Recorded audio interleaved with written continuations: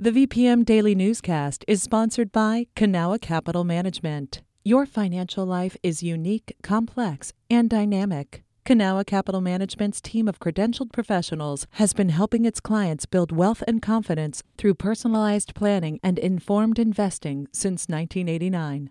Learn more at cancap.com. That's KANCAP.com.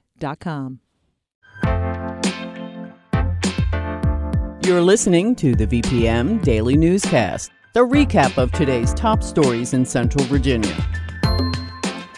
From the VPM Newsroom in Richmond, I'm Benjamin Dolly. Governor Glenn Youngkin wants to consolidate 1,500 state workforce programs into a single agency. Currently, the programs are spread across 13 agencies and 6 cabinet secretariats. Jada Khalil of VPM News spoke to the governor about his plans. Governors have been trying to address how the Commonwealth approaches workforce development since the early 2000s. Youngkin's plan is to create the Virginia Department of Workforce Development and Advancement. When you have disparate operations that all are underscaled or are working independently and yet they can work better together, we can do this a lot better. Community colleges and agencies dealing with unemployment and veteran services all run different workforce programs.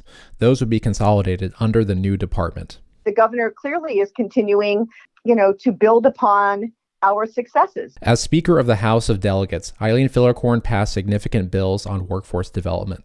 The Democrat said high rankings by media for Virginia's business environment was due to a focus on workers. It's imperative that labor be at the table and be part of the conversation. The bill creating the new agency has yet to be filed. The General Assembly session begins January 11th. Jada Khalil, VPM News. Governor Youngkin has proposed a $200 million investment in Virginia's new Flood Prevention Loan Fund. It would help local governments and individual Virginians cover flood resiliency project costs with low-interest loans. The investment comes as Virginia plans to leave the Regional Greenhouse Gas Initiative next year. That program also funded grants to address flooding. Acting Natural and Historic Resources Secretary Travis Voyles said it's just a start for more flood resilience funds coming from the state, according to the Richmond Times-Dispatch. 2 Louisa County Sheriff's deputies are on administrative leave after a fatal shooting. 35-year-old Michael Klein was killed Monday during an attempted arrest at his home in Mineral, according to a press release from law enforcement. Orange County issued the warrant for Klein's arrest. He was charged with felony grand larceny in September. VSP is investigating the incident. Virginia's economic outlook is good, at least for now. State revenues are on the rise, and so are job numbers leading into the new year.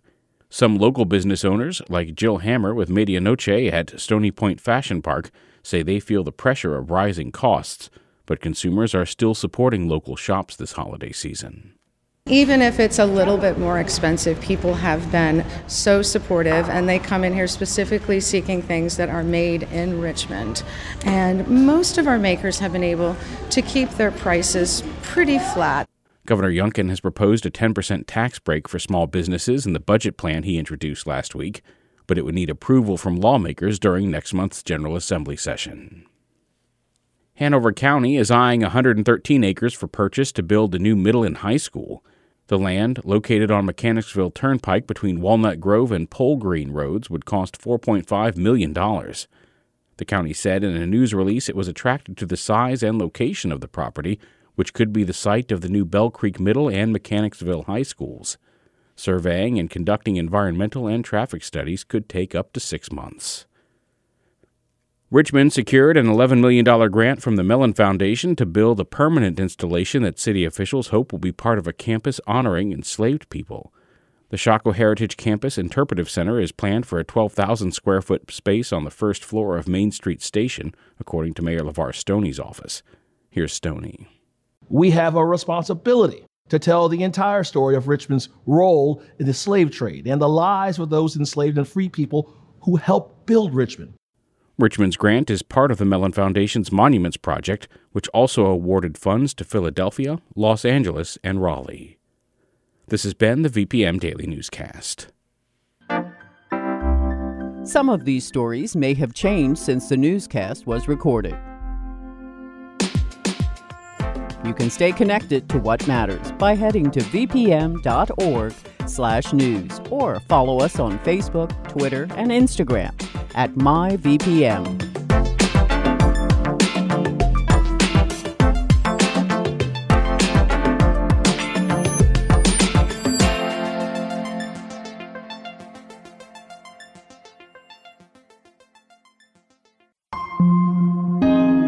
VPM. Hi, it's Terry Gross, the host of Fresh Air. We bring you in-depth, long-form interviews with actors, directors, musicians, authors, journalists, and more. Listen to our Peabody Award-winning Fresh Air podcast from WHYY and NPR.